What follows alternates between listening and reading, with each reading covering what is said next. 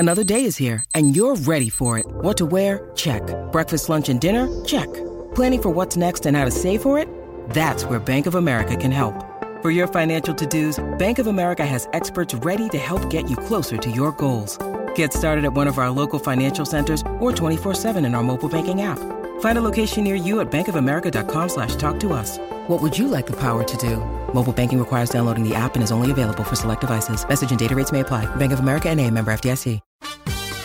This is the Get Booked podcast, a weekly show for personalized reading recommendations. This is episode 90, and we are recording on July 18th.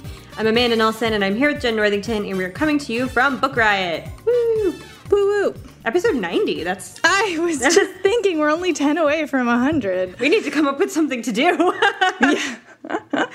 We've been, like, noodling on different ideas for our 100th we have an episode. idea. Yeah, remember? We do. Yeah, okay. I was like, wait, I thought we had one. So I guess everyone can look forward to stay tuned for our secret 100th episode excitement. So what are you reading right now? I am still reading The Rise and Fall of Dodo, the Neil Stephenson, Nicole Galland book. It is long. I'm surprised. You don't usually have the same book. And I also read like 4 other things this week, so, I mean, I read a bunch of other stuff, but I'm going to talk about it later, so we'll just talk about the one that I'm still reading. I'll probably still be reading it next week. I promise to have something new for next week. What about you? I just started Warbringer, which is Leigh Bardugo's Wonder Woman book that comes out in, I don't know, actually, August or September. I'm sorry, I don't remember. But it's a YA Wonder Woman book, and it's so much fun so far. I'm only like 3 chapters in, but Diana is great, and the Amazons are, it has a very similar feeling to the movie. So 3 chapters in, so I can't really express an opinion, but I'm enjoying it. Talk about your personal wheelhouse, Wonder Woman and Leigh Bardugo. I know, I love Leigh Bardugo. Like, I don't know that I necessarily would have tapped her to write a Wonder Woman novel for some reason. Right? Like, it seems more, it's not Russian, and in my head, that's what she writes. It's like Russian stuff based on Russian culture. But yeah, it's working out. I'm liking it. All right. So, like I said, this is a show for personalized reading recommendations. So if you have a book recommendation that you need for yourself or someone else for a gift or your book club or whatever, you can send them to us. You can email them to us at getbooked@bookriot.com, or you can drop them in the form at the bottom of the show notes on this site. If you have a time-sensitive question, like you need a recommendation by X date, please put that in the subject line of the email or at the very first line of the form, if you're using the form, so that we can see it and try to answer it on time. We might email you back instead of answering the question on the show if it's a question we've already answered on the show before, or if it's time-sensitive and we don't think we're going to get to it in time, then we will email you. So keep an eye on your inboxes. All right, that is how the show works. So we're going to read our first question, do our first sponsor, and get rolling. Okay, our first question is from Erica, who says, I am moving to Arizona this fall and would love some good atmospheric books about the desert. I'm open to reading fiction, any genre, YA or nonfiction, bonus points for women authors. Okay, so before we answer that question, we're going to talk about our first sponsor, which is a book called I Got There by J.T. McCormick, which I poked around and read some of the Amazon reviews for this book, and some people have calling it a modern day Dickens tale, which I think is, that's all right. Heyo. So it's a memoir. J.T. McCormick, the author, was born to a struggling single mother and a really negligent father who was a drug dealer. He was mixed race and had to deal with growing up in poverty in Ohio. He suffered really, really terrible abuse and racism. He was he went to juvenile detention several times. Barely got out of high school. So he had, a really tough beginning in life. And then he worked hard to succeed and kind of pull himself out of that situation. So he started off working in the mortgage industry, and we all know how that turned out a couple of years ago. He lost his job, all of his income, all of his savings, and then he kind of used that opportunity to turn it around and start a software company. And so this is, a pull yourself up by your bootstraps kind of tale of overcoming and getting out of a really terrible childhood situation and making something else out of your life despite the circumstances that you're born into. So go check that out if you're into, those kinds of I can do all things memoirs, which are really, what's the word I'm looking for? Not persevering is that's not a word. Determination. Something like that. Yes, thank you. I'm like, what are words? Words have meaning. Let me just spew synonyms at you for a minute. One of them was going to end up being the one that I was looking for. All right, so thank you for sponsoring the show. You can go check that out. It's I Got There by J.T. McCormick. Okay, I'll just keep going. So I really liked this question because I realized I hadn't actually read many books about the desert, but I love the desert. Like, it's probably my favorite natural landscape because it's like so harsh and unfriendly and just does not care if you're there or not, which I don't know. I find that charming. I did a little bit of digging, and I started the book that I'm going to recommend. I'm about halfway through it, and it's Red by Terry Tempest Williams. If you have listened to the show or been on Book Riot for any period of time, then you know that we are all, very team Terry Tempest Williams as an author. And I have not read her more environmental or nature-focused stuff. I'd read When Women Were Birds, which is her memoir about losing her mother to cancer. So the subtitle of this book is Passion and Patience in the Desert. So this is her, it's not about Arizona, it's about the desert of Utah, specifically the Red Rock Wilderness, which is like the canyon country of southern Utah.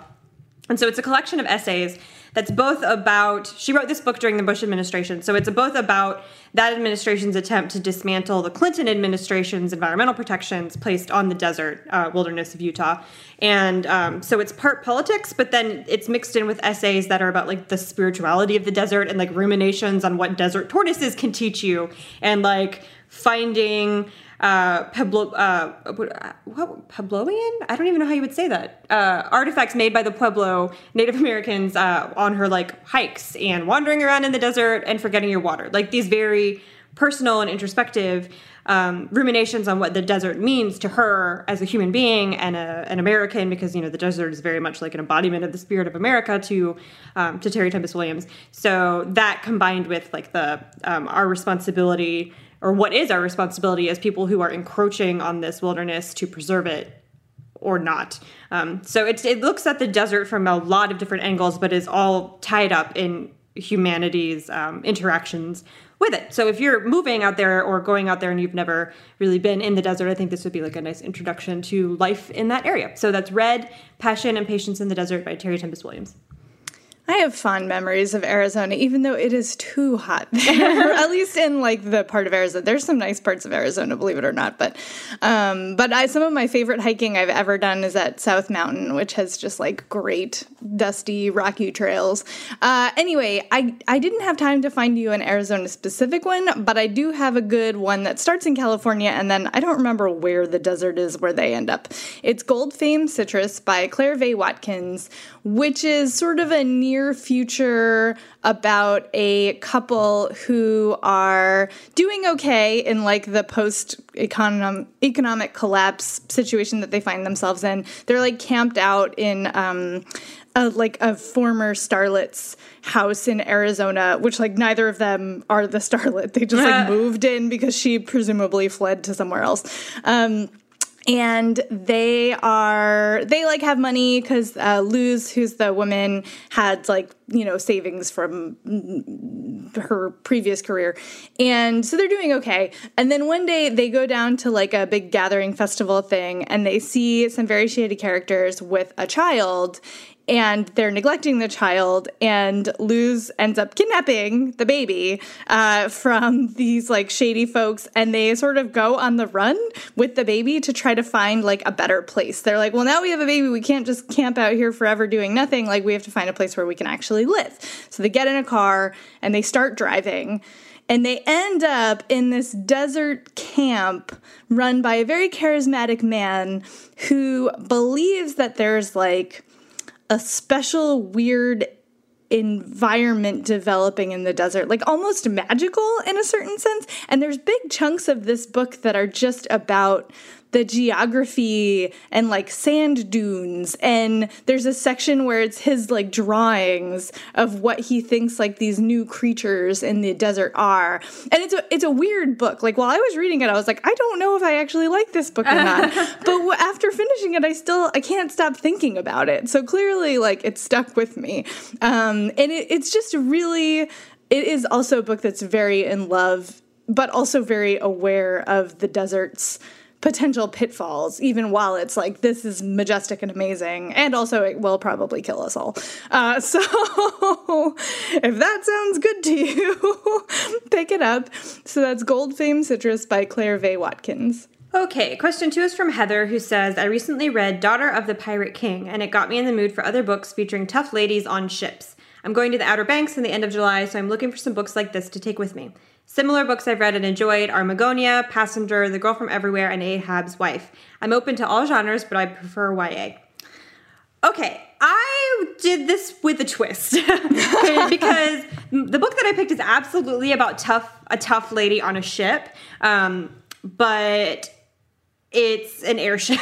So it's like a steampunk setting. Magonia has an airship, so you're fine. So I didn't think it was too far off base. So The Guns Above is a military science fiction, like naval science fiction, except the Navy is in the air. So the main character's name is Josette, and she exists in this universe or lives in this country where women, the airships are co-ed, like the military is co-ed, but women who are on board are given what are called like auxiliary command, so they're not actually allowed to command the vessel. They can only rise but so far in the military ranks, and that is the state of things for Josette. When the book opens, she is like bloodied and unconscious on the ground, and then you realize as you go with her that she is in the middle of this really big battle with her airship, and during the battle all of her commanding officers are killed, and so she is left by like virtue of this chain of command. She's left in charge, but she's not supposed to be. She's not supposed to take over command of the ship, but if she doesn't do it, they're going to lose the battle. So she does. She takes over command of the ship and wins the battle. A lot of people die, but she's like saved the majority of her crew, and so she is awarded by her government with her own command. She's made the first female captain. And of course, that comes with a lot of extra expectations because women don't just have to be good, they have to be twice as good, especially if they're in the position of like proving something about how capable they are. So the book is about her dealing with that. Like she's got new command of this ship. The government has sent along this like really obnoxious aristocrat named Lord Burnett to basically stay on the ship and write down everything wrong that she does so the government can assemble a dossier for all the reasons why women should not be allowed to command. And then there's this big move in the war, the tide turns in the war, and everything like depends on her basically. So it's this like really kick butt feminist book about women in the military and airships and steampunk and battles, and like it's just great. It's like fun. It's fun, and she is such a great character because she's like, she's obviously very overtly a feminist character, but she's just trying to like do her job. Like she cannot deal with all of this idiotic gender bias because she just wants to do the thing she loves, which is like fly this ship and be good at winning war. Like that's what she wants to do. So that's The Guns Above by Robin Bennis. It just came out in May, and it's the first in a series. So assumedly there will be more. I love this question because I also love ladies on ships. And my Girl on a Ship book is The True Confessions of Charlotte Doyle by Avi, but I didn't feel like it was fair to recommend that because like that's a classic and, it won a Newbery or something and everybody loves it. And you know what that is. So anyway, if you haven't read it yet, pick it up. It's like, like 200 pages long and you'll love it. But so my other recommendation, that's not one that everybody has already heard of, well, everybody should have heard of this, is Wild Seed by Octavia Butler. It is the first in her Pattern Master series, which is one of my favorites of hers, which follows two very gifted individuals who are also very different. So Doro is you can't really call him a human because he's like superhuman or he's an entity. I don't know, whatever. He can change bodies and also has like, telekinesis and other powers. I can't remember exactly what his power set is. And he basically like runs rampant and, is the most powerful being in his experience until he meets Anyanwu, who is a shapeshifter who can heal and, like, change other people's biology and, like, do all of this intense... She can change her own biology because shapeshifter. And she's, like, very happily living her own life. She's got descendants. She's like, you know, got her village that she takes care of. Like, she's cool. And then Doro comes along and he's very power hungry. And he's like, well, you're going to help me create like a master race of beings. And she's like, no, I don't want to do that. But he basically like more or less kidnaps her and is compelling her to do what he wants. So she's like, well, I guess this is what's happening now. But the reason I picked this for you is because a chunk of this book does take place on a ship. They go from Africa to like New World, New York. And because he's like setting up a compound in like, you know, New Amsterdam, basically. And she has to go with him. She turns into a dolphin. Super cool. And there's some great sections on the ship in particular. And it's also the start of a great series. So if you haven't read the Pattern Master series yet, this is a great introduction to it. And there's like super cool boat stuff. And also it's very complicated and, you know, intense. So as Octavia Butler generally is. So that's Wild Seed by Octavia Butler. I haven't read any Octavia Butler. Any? Well, okay, we're going to talk later about where you should start. I have her collected works on my Kindle app. Okay, but I just haven't. At this point, it's I'm so scared. I'm going to make you a reading plan. Okay, great. Thank you. I'm doing Mr. Burns fingers over here. I know, it's ridiculous. It's cool. It means that you get to start fresh. Like, I wish I could read her again for the first time. That's a delightful experience. Okay, question 3 is from Alicia, who says, I'm looking for a book for my brother-in-law for his birthday. I usually get him nonfiction social psychology books like Predictably Irrational by Dan Ariely, Freakonomics, or anything by Malcolm Gladwell, which he really enjoys. After many years, though, I think my gifts might be a little too easy to foresee. Could you please recommend any works of fiction that would complement this type of book? You go first. This was really hard for me. I noodled on like novelized social psychology for a while. So where I landed is Never Let Me Go by Kazuo Ishiguro, which is really hard to talk about because everything is a spoiler. So the book is about 3 friends, 3 like best friends who are students at this really exclusive boarding school in England, like off in the English countryside. And when you start reading the book, it seems very idyllic. Like the school is, you know, I mean, like rabbits on the green grass and sheep and English. Like, it's just very English. They have a lot of... And then the farther you get, the more, of course, you realize that things are, like, not all cool. Like, there are a lot of odd rules about where the kids can and can't go, what they are and are not allowed to eat, the things that they are told about themselves, about how special and destined for greatness they are, which is, you know, a thing that kids hear, but like the way that it's put to these kids is very odd. And then you jump from their school days up to when they are young women, or when they are young adults. And the narrator, Kathy, is hasn't seen her 2 friends for a while when the book starts, and so they like are come back into her life for reasons that I can't tell you because of spoilers. But the reason that I picked it is because the thing about the big reveal, the thing that Kathy and her friends are in school for, is such is in of itself an examination of social psychology and what we consider, like what the definition of a human being is, and the ways in which people can dehumanize others to use them for their own betterment, and how as a society we can turn a blind eye to that kind of behavior. So I can't really I don't know. It's an old enough book that I would kind of feel all right telling you like what it's actually about. But if a person hasn't seen the movie or read it, that's like the reveal is so like satisfying and shocking, and I don't want to mess it up. So just trust me, I guess. So that's Never Let Me Go by Kazuo Ishiguro. I picked my favorite book about a scientist, which is Bellwether by Connie Willis. The main character, Sandra Foster, is actually a scientist who studies fads for this corporation. So she works in this very like... It's like a very caricature of a corporate environment. Like think The Office or Office Space.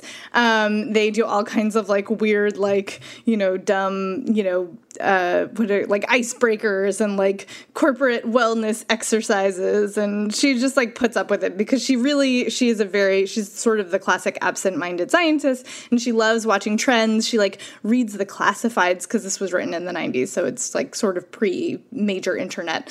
So she reads the classifieds and like watches what the kids in the hipster coffee shop she goes to wears and what they're listening to, and tries to identify the trends. And she starts working with this other scientist, Bennett, who does chaos theory via watching monkey group behavior. And then they like get a flock of sheep as like part of their science, and like hijinks ensue. It's very hijinks. It's very like pop culture and like very lightly scientific, but also like it's all there on the page. Like all of that like Freakonomics and Malcolm Gladwell stuff. Like it's just like the funny version of that kind of science. And it's just super enjoyable. I love this book. It's light, it's fun, it's very unexpected. Like it's not a lot of people have read this one. Like Connie Willis is, has a following, but I feel like this one doesn't really fit into the rest of her works in the way that a lot of it's not part of a series and it's not about time travel. Like it's just a very fun, short book about science and how ridiculous people are. So what's not to love? So that's Bellwether by Connie Willis. Okay, question 4 is from Tammy, who says, I'm a devotee of Agatha Christie and Dickens, but I struggle to find a plentiful supply of well-written nonfictions on areas of my interest, which are Christian history, theology, religious practice, monasticism, apologetics, and biography. I recently read Rod Dreher's book, The Benedict Option. I really enjoyed his writing style, and the subject was fascinating.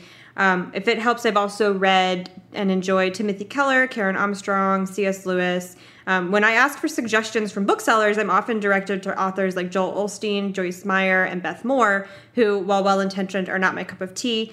I need something meatier. I prefer an educated author.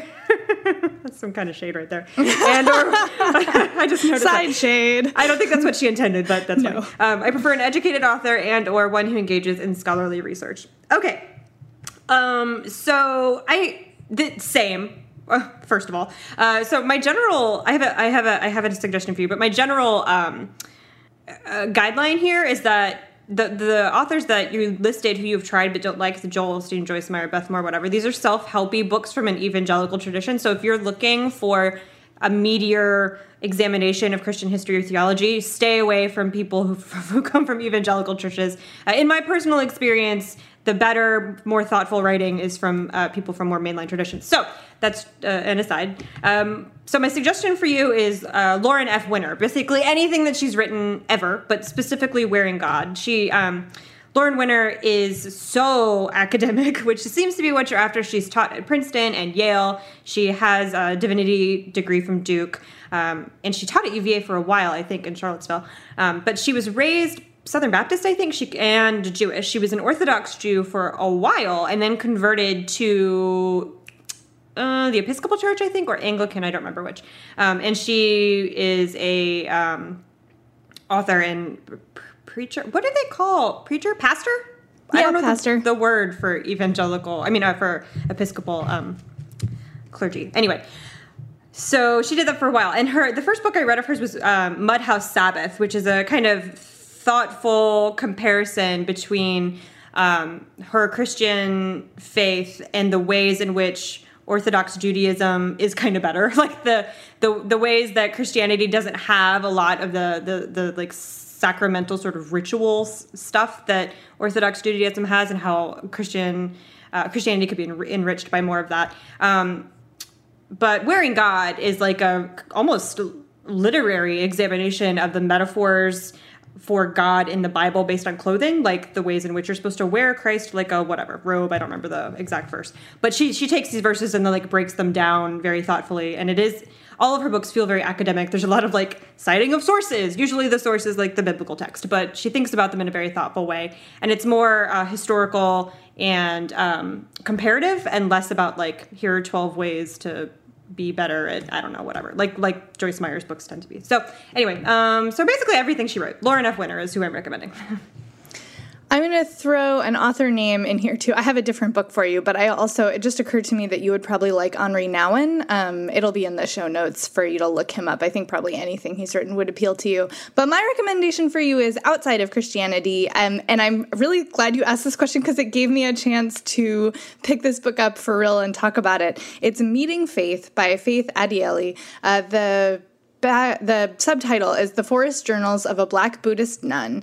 And what it's about is Faith is a biracial young woman who, her mother is from Scandinavia and now lives in America, or is it Canada? I think they're in the Pacific Northwest. And her father was a Nigerian student when he met her mother. And the parents don't live together. She's been raised by her mom. And she's like a very good student and studious and whatever. And when she's a teenager, she got sent on like a Rotary-sponsored trip to Thailand. And then she gets accepted into Harvard. She starts college and burns out. She has a mental breakdown. She just like cannot cope. And she ends up going back to Thailand as part of a fieldwork project for, I think, the University of Wisconsin, and ends up taking vows and becoming a Buddhist nun for a period of time. So she ends up coming back to the West. And the book is about, it's like, comes from her diaries and journals and from this fieldwork project she did. And when she set out to do it, she set out to study the lives and like public perception of female Buddhist nuns. Obviously, nuns is the female word, sorry, of Buddhist nuns, but female, Buddhists who take vows, which are treated very differently from the monks, and ends up like going through it herself, and not coming from a religious background or a spiritual tradition, like what that was like for her. And she's a really good writer. I actually just also read her, I don't know if it's a long essay or a short, like, what do you call it if it's a novella, but it's not fiction, about her experience with, it's the title includes lady problems. I'll put it in the show notes, but basically she has like fibroids like in her uterus. It's terrible. But she details like the process of discovering this and what the medical treatment was like in a really hilarious and terrible way. So she's a great writer. I really enjoy her voice.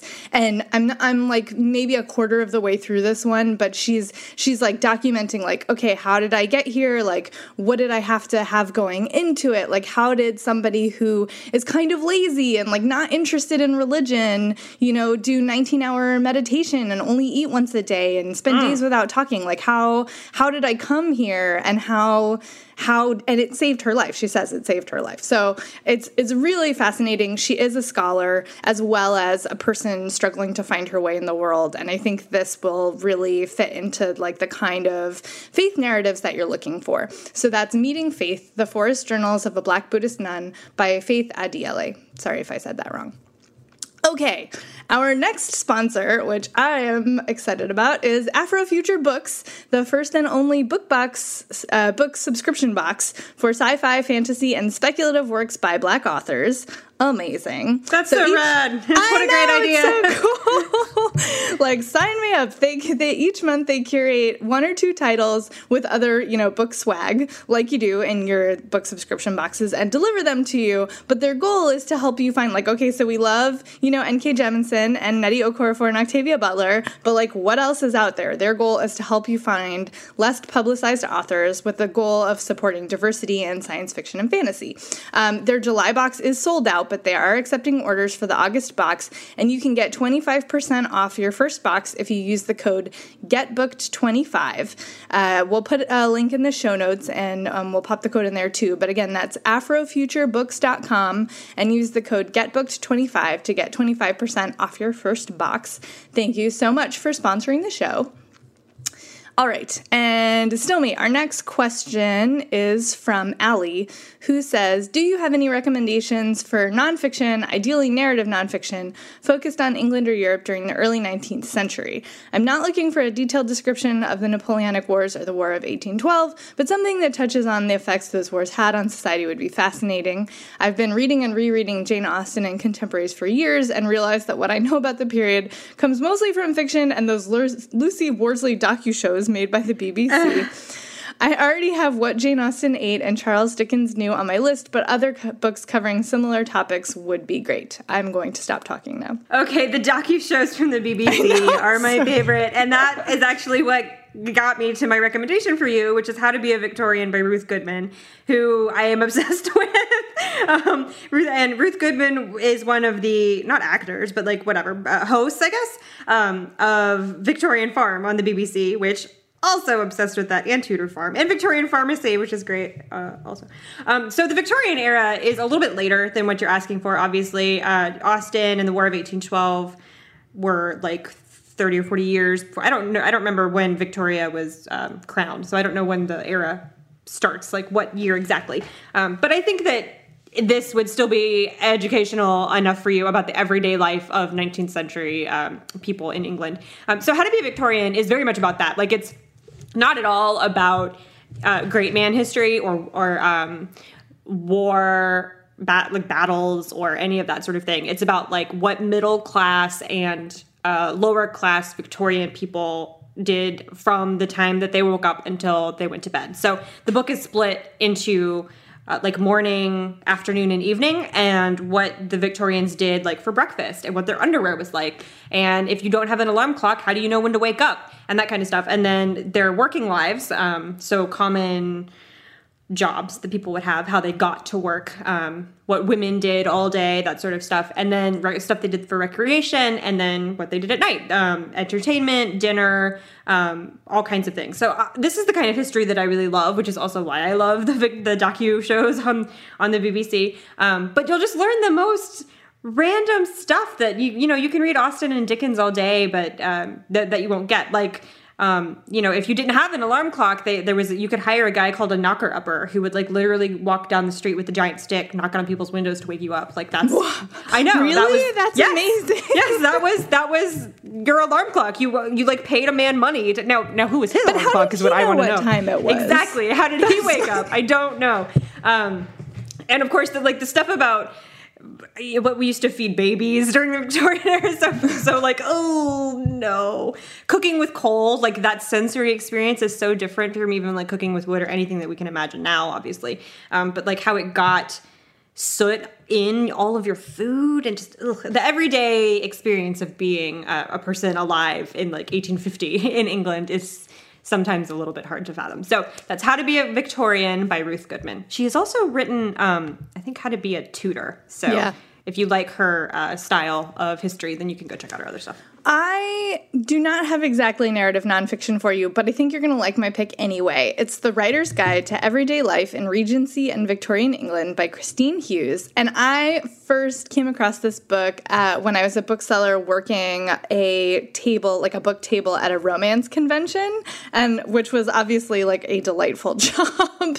And there was a ton of romance novels, but there were also reference books. And this is like a reference book that has a ton of details about life during the Regency and Victorian eras, specifically in England. So, like, what the heck is in milk punch, and what 4 coats a gentleman has to have in his wardrobe, and like how to promenade, and also like what were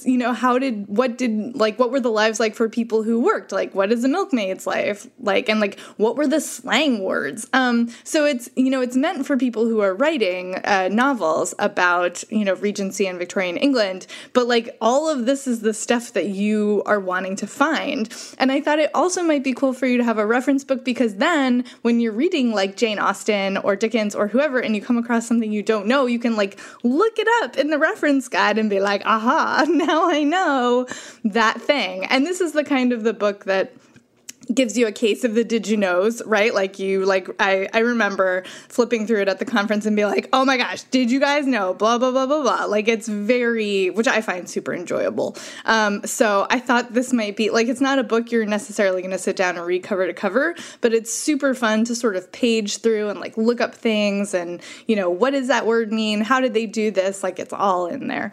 So that's The Writer's Guide to Everyday Life in Regency and Victorian England by Christine Hughes. Okay, question 6 is from Katrina, who says, I'm just getting into romance novels, and for the most part, I'm enjoying them more than I thought I would. There's just one stumbling block. I hate the getting together part. Meet cutes are nice and all, but the awkward encounters, boundaries of being together, denying feelings, I can't stand.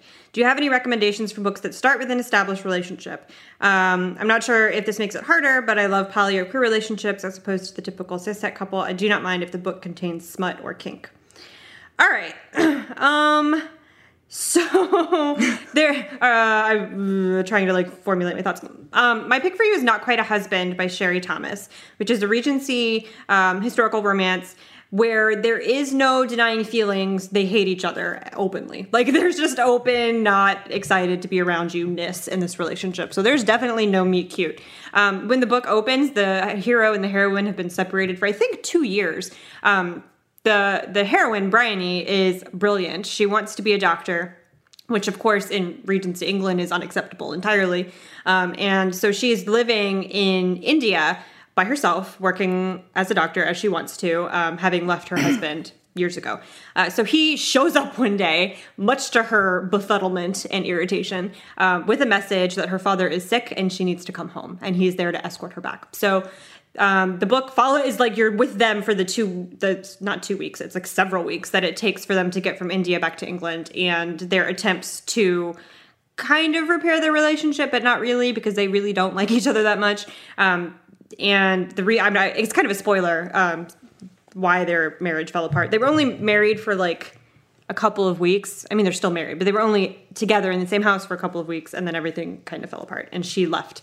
And so the reason why I like this book is that they're both really messed up. They both have a lot of personal problems that do and don't have anything to do with each other. Bryony has a lot of insecurity about whether or not she can maintain a marriage while doing this thing that society finds completely unacceptable, especially to someone like her husband, who is an aristocrat. And so she doesn't know if she should have even married him in the first place. Her husband made a lot of mistakes that she caught him making, and he didn't realize she knew. So there's layers of complication here. So I wouldn't classify this as a sweet, meet cute, someone sent a text message that someone else misinterpreted kind of romance. This is problems. They have problems. And they're stuck together because they have to travel from India to England, and that, takes a while. So that's Not Quite a Husband by Sherry Thomas. I love Sherry Thomas. She's so good. Okay, my pick for you is a contemporary. You said you did not mind if it contains smut or kink, so, prepare. Here we go. It's Pansies by Alexis Hall, which is part of his Spires Universe series. I actually haven't read this one yet, but I've read others in the series, and I love them. And I was looking through I wanted to find you a queer one, and I was looking through and I thought this one might be perfect for you. So it is about 2 men. One of them is named Alfie. He is very successful. He's got a 6-figure salary. He's got a penthouse. He's got a nice car. He's got fancy London friends. But he came from a place called South Shields. And he, grew up a little bit rough. And it's, he's made good, but he doesn't like to think about where he came from. So he goes back and he ends up having a one-night stand with another man named Fen, who is very much he's got pink hair and hipster glasses and lives life out loud, which is not Alfie's style at all. Mm-hmm. And Alfie's oh, I need to see more of this person, except the problem is that when they were at school, Fen was out and Alfie was a jerk to him because he was trying to be the proper popular whatever guy and get out. And of course, so, he made his life, he was part of making Fen's young life miserable. And Fen may have slept with him once, but he's not gonna jump into a relationship with this guy who made his teenage years bad. So they have a lot of things to work through, but they are they know each other from before. So there's issues, but it's not the same as oh, I don't know if he likes me. That's not what's going on here. So I think you might enjoy it, and you are sure to get kink and smut with Alexis Hall, who is excellent. So that is Pansies by Alexis Hall. Oh, it's me. Okay. Our next question is from someone who says, I'm working through Book Riot's 2017 Read Harder Challenge. I'm planning to complete the requirements by reading only books written by women. I was wondering if you would be able to give suggestions for 2 tasks, a nonfiction book about technology and read a collection of poetry in translation on a theme other than love. Both of these requirements are far outside my normal reading choices. All right, I'm just going to keep talking. So I have for you a book that I'm a big fan of. It's called Scatter, Adapt, and Remember by Annalee Newitz, subtitle How Humans Will Survive a Mass Extinction. And one of the things I love about this book is that Newitz starts it out in the introduction saying, like, she set out to write a piece about how humanity is doomed. And she started doing all this research and talking to scientists and reading all of these, narratives about extinction. And it actually made her more hopeful. Like, the research that she did was like, you know what, like, maybe we're not doomed. Like, maybe we could be okay. And so the book is her laying out, like, okay, life on Earth has survived 5 mass extinctions, and it's possible that we're already into a 6th one, but, like, life will find a way, to quote our Jurassic Park, boyfriend. And so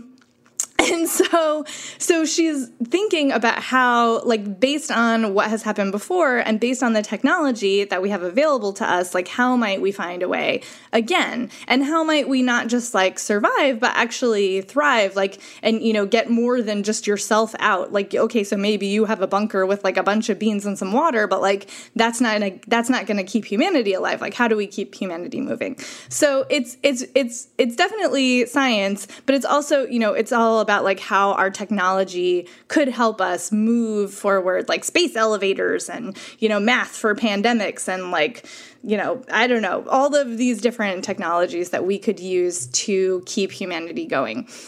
So that is my pick for you. I think it's a really interesting book. It also, if you read any, like, dystopias or whatever, it's interesting to see sort of a science-y version of it. So that's Scatter, Adapt, and Remember, How Humans Will Survive a Mass Extinction by Annalee Newitz. Okay, so collection of poetry and translation on a theme other than love. I am going with The Complete Poems of Anna Akhmatova, which is, of course, by Anna Akhmatova. It's translated by Judith Hemschmeyer. Sorry if I'm saying that wrong.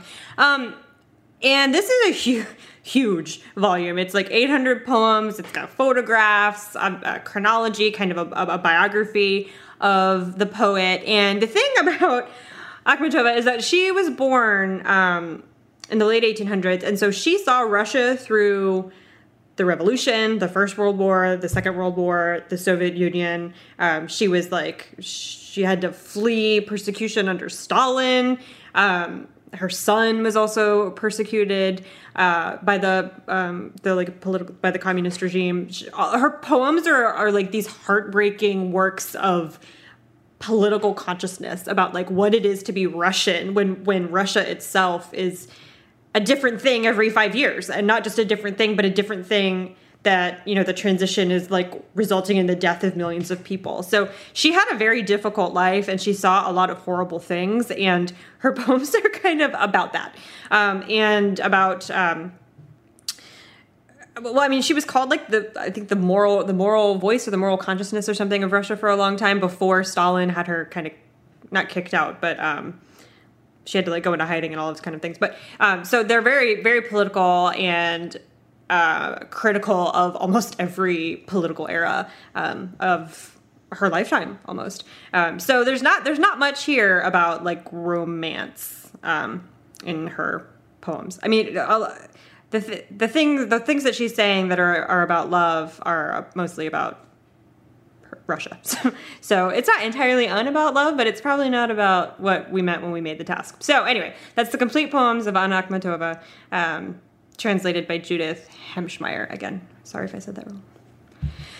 Alrighty. Question 8. This is from Lindsay, who says, recently one of my cousins has been posting a lot of misinformed and Islamophobic memes about oppressed Muslim women. She is trying to claim that she is so grateful for women's rights. While I know that a burqa is no more oppressive than a bikini, I don't know enough about Islam and Muslim culture in the Middle East. My cousin conveniently forgets that Muslims live literally everywhere else as well. to respond with more than anecdotes. Do you know of any books that critique the Western perception of women's rights in the Middle East? Own voices is definitely preferred. Okay, yes. I went with, is the answer to your question? I went with Muslim Girl, a coming-of-age story. It's by Amani Al-Khattab. Sorry if I'm saying that wrong. She founded MuslimGirl.com, which is like this, it's a website she made after 9/11 to provide a platform for the voices of Muslim women and girls at a time, right after 9/11 when everybody was talking about Muslim women, but no one was like actually asking Muslim women what their lives were like. So when 9/11 happened when Amani was 9 or 10 years old. I don't remember which. She lived in New Jersey. And so she started experiencing very pointed racism, as many Muslims did at that time in America. And so when she was 11, of course, the invasion of Iraq started, and then she left shortly after that. I think she was a teenager, 13 or 14. Her family went back to Jordan for a long time, for almost a year. And so that experience of living in Jordan after having been in the U.S. and seeing like what her fellow citizens think being a Muslim girl is like, going to Jordan and then seeing that experience and having that experience were very different, kind of diametrically opposed. And so she came back, and as an adult, she started this website, and she's the editor-in-chief still, and she works as an activist. And the point of her site and her book, and in the book, she covers both the website and it goes up to now, to the 2016 election cycle, and how Trump is using Islamophobia as a way to unite racists under him, essentially. And so she, in the book, talks about that. She talks about her choice to wear a headscarf and how it's a feminist statement. And it is essentially a not slap in the face, but like a retort to these things that your cousin is saying, that like Islam is essentially unfeminist and all of that. Like, this is a retort to that idea. It's from a woman who grew up Muslim and has experienced that culture from birth. And so, like, what do you suppose? Just hand this to her, basically, is what I'm saying. Or she could send it to the website, MuslimGirl.com, and also I would recommend unfollowing her on Facebook, because that sounds like a lot of stress for you. So that's Muslim Girl, a coming-of-age story by Amani Al-Khattab. All right, I picked a book that I have been hearing so much about. It's on my TBR, and it's like, the author's problem is not a headscarf. It is that she was not allowed to drive. So it's Daring to Drive, A Saudi Woman's Awakening by Manal Al-Sharif, and it is a memoir. She grew up in Mecca. She is like, the younger daughter of a taxi driver, and she grew up while fundamentalism was taking hold. And so when she was young, she was herself a religious radical. Like, she melted her brother's cassettes because the music was Western or whatever. But then she went to college, and in her 20s, she became a computer security engineer, which is not a role that a lot of women have in Saudi Arabia. And so she was working in a place where it was mostly men. She had a car but wasn't allowed to drive it. She had to get chaperoned by her teenage brother on a business trip. Like, these are the real problems that, Muslim women are facing in, for example, Saudi Arabia. And so it's about how she started to take control and try to fight back against these laws that just fundamentally didn't make sense. Like, if she could have this job, why couldn't she drive to work? At the most basic level, why is that not allowed? And so it's a personal look at somebody who is still devout, and the cover, she is wearing her hijab. But it's not about that. It's about the real rights and things that they're fighting for. So, a lot of Western feminism / white feminism focuses on these sort of cosmetic, visual things about, what we think that other people should have or should not have. And how about you listen to somebody tell you about their actual problems? That's what we should be doing.